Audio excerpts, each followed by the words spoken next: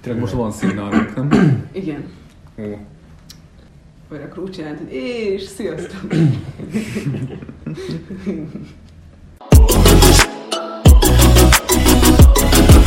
Beléptél a Limo zónába. Üdvözlünk mindenkit! Ez itt a Limo Podcast 10.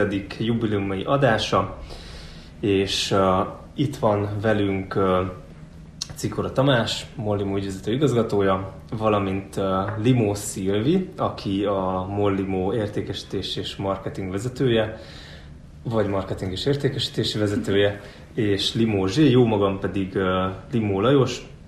A mai napon lesz több témánk, és hát nem tudjuk most a végére tenni az új modellnek az említését, mivel Bennett nevű felhasználónak köszönhetően lebuktunk a Facebook csoportban, mégpedig azzal, hogy jön a Hyundai Konáról Electric a flottába, és erről szerintem beszéljünk itt a legelején, hogy hány darab autó érkezik. A mai nappal 30 darab autó áll a szolgáltatásba, Hyundai Konáról Electric, és nagyon reméljük, hogy tetszeni fog a felhasználóknak, mert ez egy nagyon népszerű modell amúgy is az elektromos autók között, és nem véletlenül, mivel elég jó hatótávval rendelkezik, ez lesz a legnagyobb hatótávú autó a Limo flottájában jelenleg az elektromos autó között, és nagyon jól használható a mindennapokban, a városban is. Folytassuk tovább a kemény adatokkal. Szilvi, milyen áron lesznek ezek az autók? A Konák azok hasonló áron lesznek, mint a Mercedes A-osztály. 95 forint lesz a havidíjas felhasználóknak, és 119 forint lesz az alkalmi felhasználóknak. A többnapos bérlésre pedig 15.999 forintért, illetve alkalmi felhasználónként 19.999 forintért lehet elvinni. Hozzá ez bármilyen újdonságot egyébként a flottában a többi típushoz képest ez a modell? Tehát mi az, amiben más? Szerintem lesz sok tulajdonsága, ami meglévő modelleknél is már elérhető, de nagyon hasznos és kényelmes. Például a tolatókamera, az ülésfűtés, a kormányfűtés, bár mondjuk ezt most nem a jelenlegi időjárás mellett... De tényleg jó lesz. igen, például. De például, hogy az Apple CarPlay és az Android Auto is elérhető ezekben a modellekben, az szerintem egy mindennapi használatot is segítő, meg a funkciót emelő dolog. Aki használt ezeket a szolgáltatásokat, kényelmes, hogy hozzá kapcsolódok az autóhoz, és akkor valójában ugyanazt látom a kijelzőn, mint a telefonomon. Úgyhogy ez például szerintem egy olyan funkció, ami biztos, hogy tetszeni fog a felhasználóknak. Igen, semmelyik másik autónk nem tud ilyet egyelőre, és tényleg nagyon megkönnyíti a vezetés élményét. Illetve a színe is egyedi lesz a flottában, szóval így könnyű lesz észrevenni ezeket az autókat. Ugyanis sötét szürke, ahogy már látottatok talán képeket róla. Igen, első körben ne a fehér megszokott dizájnunkat keressétek, de a matricák egyértelművé fogják tenni. Meg az alkalmazásban is igazából, hogyha valaki keres egy Konát, talán ott a legegyszerűbb, hogyha elkezdi. Egyébként hadd kérdezzem meg azt, amit már több felhasználó is felvetett, hogy ugye a Limónál van a legtöbb típus a piacon, és hogy mi ennek a magyarázata igazából, vagy milyen igényeket próbálunk kielégíteni ezzel a megoldással, és mintegy meg is válaszoltam ezzel a kérdést, de hogy ugye nálunk azért rengeteg fajta autó elérhető most már. Igen, elég színes a flotta, ezzel szeretnénk minden igényt kiszolgálni, akár családok, akár egyszemélyes utazás, páros utazás. Azt gondoljuk, hogy a carsharingnek a fő célja vagy előnye, hogy ha egy magánautó használathoz képest, hogy minden olyan helyzetben nyújtson megoldást, amikor mondjuk én a magánautót szeretném, vagy a saját autómat szeretném használni, és most úgy látjuk, hogy ez a flotta összetétel az, ami nagyon sok helyzetben jó használhatóságot biztosít a felhasználóknak, hogyha éppen pakolni szeretnének, hosszabb távra szeretnének utazni, ha kis autóval szeretnének a városon belül közlekedni, ha elektromos autót szeretnének, hogyha vidékre szeretnének utazni több napra, akkor mi mindezekre a mindezekre a helyzetekre tudunk nyújtani megoldást. És ebben a kategóriában miért pont a Konára esett a választás? Amikor döntünk a flotta bővítéséről, új típusok behozataláról a flottába, akkor nagyon sok szempontot nézünk, és így összességében mindent egymás mellé téve a Konák adták azt a csomagot, ami miatt azt gondoltuk, hogy 30 autóval szeretnénk bővíteni a flottát. Nemrég bővítettük i3-akkal a flottánkat, szóval most így pár hónapon belül ez 50 elektromos autó a flottában. Azt gondoltuk, hogy most ez az a lépés, amit szeretnénk meglépni. Mit tudunk elmondani még a modellről egyébként? Mióta van a piacon? Hát körülbelül 2 éve van a piacon. Igen, 18 óta. Szóval a modell már 2018 óta. Elektromos autós körben is kifejezett. Jó. Figyelj, ha már megírtad, és akkor rákérdezel, csak azért is. Hát nem, csak ez tök jó. Jó, meg azt, mondom. hogy szerintem a Kiával összekötni, nem, hát szerintem ezek Koreai öröm. Ez nekem most nem is jön, mert... korai öröm. Koreai öröm. Szóval az volt a kérdés, hogy... Tedd fel újra a kérdést, Igen. mert úgy könnyen vágni. Mit mondhatunk még a modellről, miért választottuk ezt?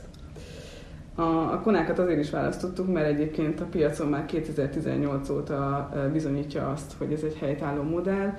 Az elektromos autók körében kifejezetten népszerű egyébként, és nekünk már a koreai modellekkel jó tapasztalatunk van, hiszen a Kia Picanto is ebből az országból származik.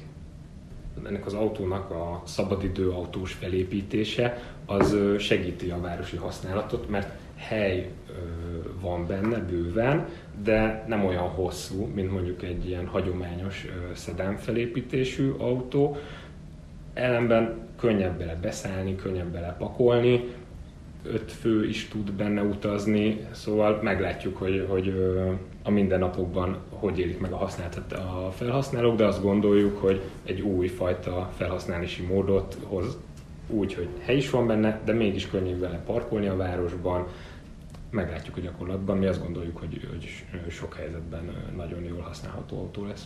A tudomásom szerint a Kona Electric az 2 akuval kapható. Egyrészt van egy nagy akus verzió, meg egy még nagyobb akus verzió. Mi melyiket választottuk? Ez az igazán diplomatikusan feltett kérdés. A Limóban elérhető modellek 39 kWh-s akkumulátorral szerelt modellek, amit hogyha a Konán belül nézzük, akkor azt mondhatjuk, hogy a kisebb akus változat, viszont hogyha a flottában elérhető autókhoz, az általánosan a városi használatban elérhető kisebb elektromos autókhoz képest, meg egy viszonylag nagy akkumulátorról beszélünk, mondjuk az e-apokhoz, smartokhoz képest több mint dupla akkor az akkumulátor, amelyik amúgy egy nagyobb autóról is beszélünk, és ezzel együtt a hatótávja is a legnagyobb.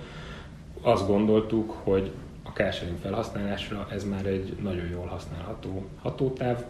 Teszteltétek ezeket az autókat? Kimondjuk ezt a hatótávszámot? Szerintem a VLT-t kimondhatjuk, hogy 305, mert az egy Több hivatalos mint adat. 300. Mondjuk azt, mert amúgy 330-at simán mutat 100%-os töltöttség után. Ja, de 100. Hát, hogy 300 felett, azzal úgy igazad, ja, hogy VLTP szerint is. Spoilerezhetjük, hogy a long term-el is majd lesznek a változások így a következő hónapokban. Ja, ezt majd végén. Ja.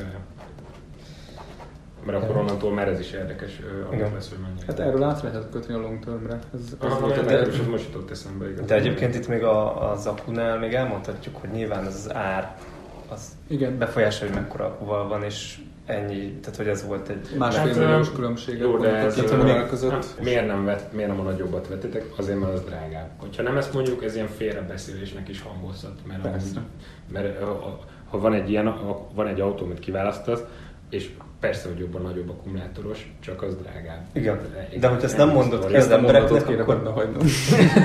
Csak beleveszek. Közben ezt a beszélgetést. Igen. Lehet, hogy nem vágom. Szerintem nem kell megvágni.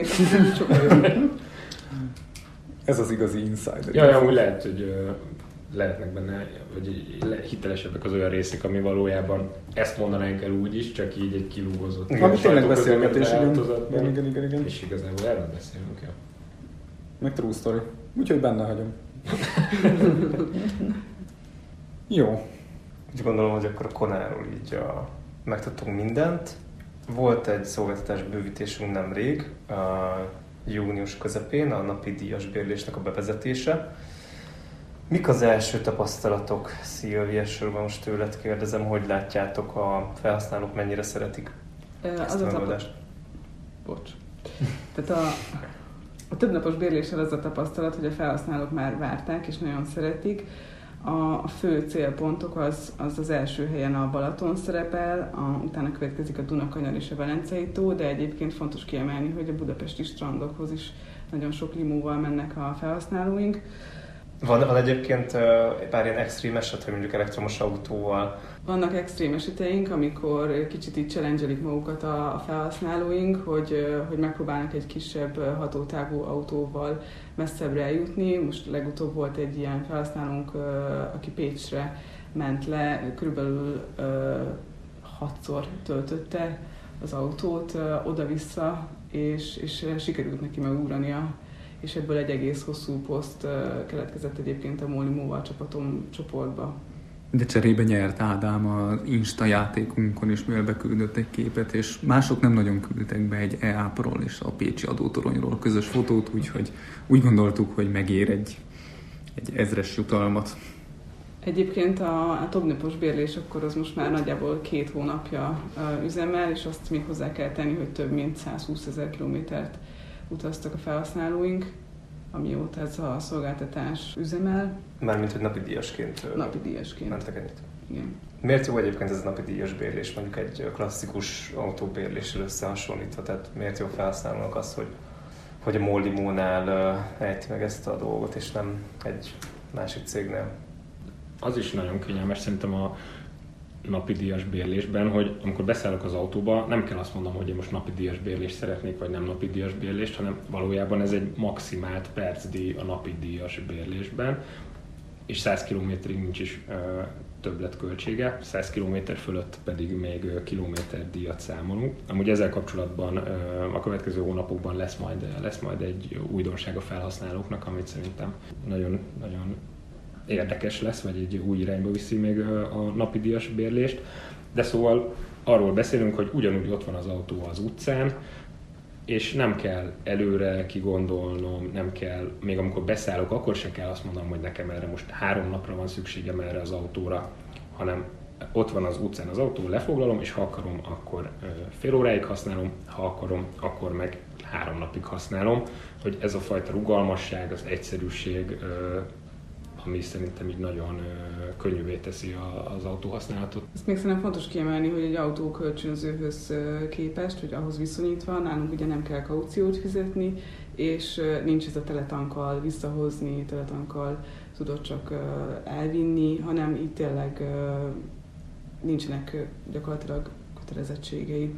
Nem kell arra figyelned, hogy mikor van nyitva az iroda, mikor rakhatom le az autót, kell-e nyitvatartási időn kívül lerakás miatt plusz díjat fizetnem, hanem ha ilyen este 11-kor érkezem vissza a városba, akkor este 11-kor befejezem a bérlést, és a zónán belül ott hagyom az autót. Úgyhogy ez egy nagyon rugalmas szolgáltatás. Nem kell figyelni a nyitvatartási időt, hogy akkor még pont akkor tud visszahozni, hanem tényleg bármikor befejeztetted az utadat, akár ilyen 2-kor is. Még biztos vannak a hallgatók közül páran, akik tüzetesen még nem ismerték meg a napi díjas megoldást, hogy ha elviszem az autót, akkor több napra, akkor a tankolás, illetve elektromos autók esetében a töltés, az hogy néz ki? Hogy ez kinek a költsége? Ez hogy működik? Mi a folyamat? Ez most a felhasználóra van bízva, szóval ami hatótávval, vagy ami töltöttséggel, vagy üzemanyagszinten elviszi az autót, az benne van a bérlésben, de utána rá van bízva a tankolás vagy a töltés, hogyha ennél nagyobb hatótávra van szükség a bérlés alatt, és ezzel kapcsolatban majd lesznek még újdonságok, amit majd akkor bejelentünk, amikor ténylegesen elérhető felhasználók számára. Igen, és nem csak a töltés és a tankolás a felhasználó felelőssége, hanem hogyha kimegy a megyéből, akkor az autópálya matrica is. De itt volt egy fejlesztésünk legutóbb, ugye? Itt volt egy fejlesztésünk, sikerült egy ilyen filtert betenni az applikációba, amivel, hogyha rászűrünk az autókra, akkor megmutatja azokat az autókat, amin matrica van. És ez az adatokat a Limóval csapatom csoportból szedjük, tehát megköszönjük, hogyha posztoltok oda, vagy küldtök nekünk egy direkt üzenetet. Dedikált parkolóink kapcsán van-e bármilyen újdonság? Reptér esetében mit tudunk mondani? Nagyon sokáig nem működött.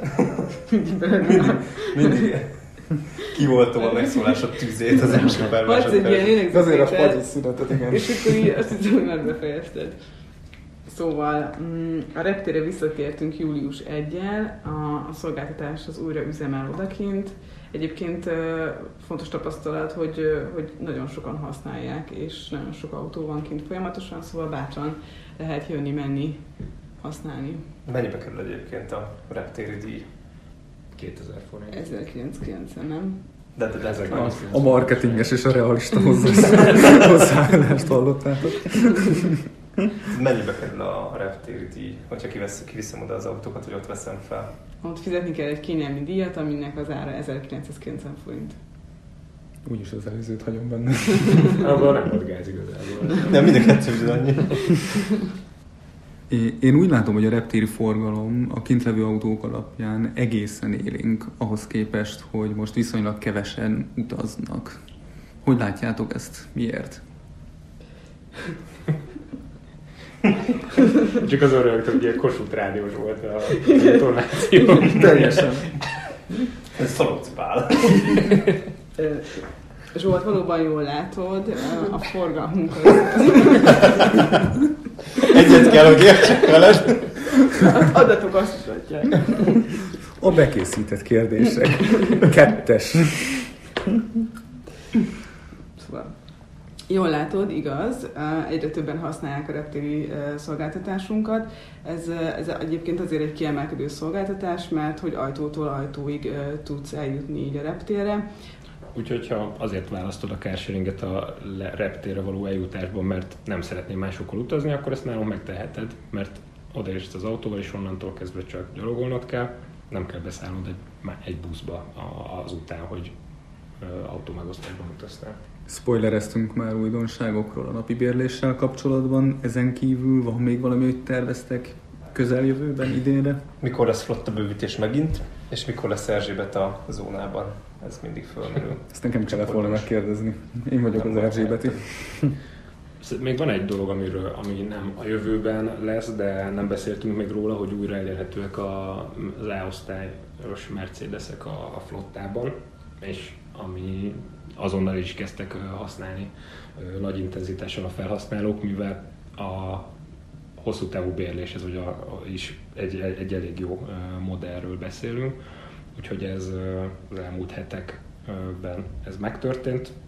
Valószínűleg erről a hallgatók, akik hallgatják ezt a podcastet, már értesültek, de fontos szerintem. Visszatért mind az 50 jelentette autó. be az Instagram sztoriában ugye ezt a hírt. Igen. Így. Nem olyan menő, mint Cilla, de ez mondjuk nézőpont kérdése. Szóval mind az 50 autó visszatért. Tényleg, ha már Cillát említetted, ugye ő volt segítségünkre abban, hogy a BMW i3-akat bemutassuk a publikumnak legutóbb. Így a BMW kapcsán mik a tapasztalatok? Mennyire szeretik a felhasználók, mennyire használják? Az a tapasztalat, hogy imádják és viszik, mint a cukrot. Gyakorlatilag, hogyha rákeresel a applikációban, akkor alig találsz elérhető i3-at. De akkor ez nem azért van, mert összetörték az összeset, hanem egyszerűen használják őket. Ez folyamatosan használatban van, tényleg nagyon keresik, sőt vannak telefonok, amikor az ügyfélszolgálatra érkeznek, telefonhívások, hogy érdeklődnek, hogy hol vannak. Igen, pont a héten volt egy ilyen közösségi i3 foglalás a Blaha Lujza téren, amikor valakinek előre lefoglaltak egyet, hogy a kétszer 25 perces várakoztatási idővel ne kelljen neki, mert abban nem fért volna be, úgyhogy hát vannak ilyen kezdeményezések, nem mondom, hogy ennek örülünk, de elismerjük. Legutóbb láttam a csoportban egy képet, hogy több Volkswagen állt egy ilyen füves területen. Mi történik egyébként az autókkal, amikor visszaadjuk őket? Amikor akár modellcsere, vagy csak leasing szerződés lejárata után ugyanazok a típusok beállnak a flottába, akkor azok az autók, amik kifutnak a flottából, azokat nem a Limo értékesíti közvetlenül, mivel a Limo leasingeli ezeket az autókat, amúgy a MOL egyik leányvállalatától, a MOL Fleet Solution-től, ami valószínűleg, hogyha a rendszámtábla keretről ismerős lehet a neve, és utána a MOL Fleet Solution egy csomagban értékesíti, vagy ilyen csomagokban értékesíti ezeket az autókat, és utána, hogy a vevő mit csinál ezzel az autóval, Magyarországon értékesíti tovább, külföldön értékesíti, arra meg hogy hol tárolja, igazából arra már a Limónak tényleg nincs ráhatása. Tehát jó, akkor barátaim is jöjjenek hozzám, hogy nekik kell egy darab app, és hogy akkor tudunk-e intézni, hanem ez csak ilyen csomagban lehet sok autót vásárolni a Fleet-től, ugye? Igen. Így működik. Jó, hogy mondod ezt a rendszámtáblát, hogyha valaki lát egy MOL Fleet-es autót, akkor az jó eséllyel Limo lesz belőle egyszer csak? Szoktak amúgy ilyen feltételezések lenni a csoportban, meg fényképek is akár, de hogy a MOL Fleet Solution-nek az egyik ügyfele a Limo, de a Limo autókon kívül még van mondjuk több mint 3000 autója is, úgyhogy nagy eséllyel, vagy valószínűségek szempontjából nem egy Limót fog látni az ember, hogyha MOL Fleet Solution rendszertábla keretet lát az utcán, de amúgy az összes limós autón is ilyen keret van. Köszönjük mindenkinek a figyelmet, ez volt a Limo Podcast 10. adása. A mai napon következő témákat vettük sorba. Egyrészt 30 darab Hyundai Kona Electric érkezett a flottába, amelyeket mai naptól használatba is tudtok venni. Másrésztről beszélgettünk egy kicsit a napi bérlés kapcsolatos tapasztalatokról, illetve azt is megtudtuk, hogy nagyon szeretitek a BMW-ket, amiket júniusban hoztunk be a flottába. A reptér is elérhető most már újra, és visszatértek a Mercedes A-osztályok is az elmúlt hetekben. Köszönjük szépen a figyelmet, sziasztok! Sziasztok! Sziasztok! Elhagytad a limózónát.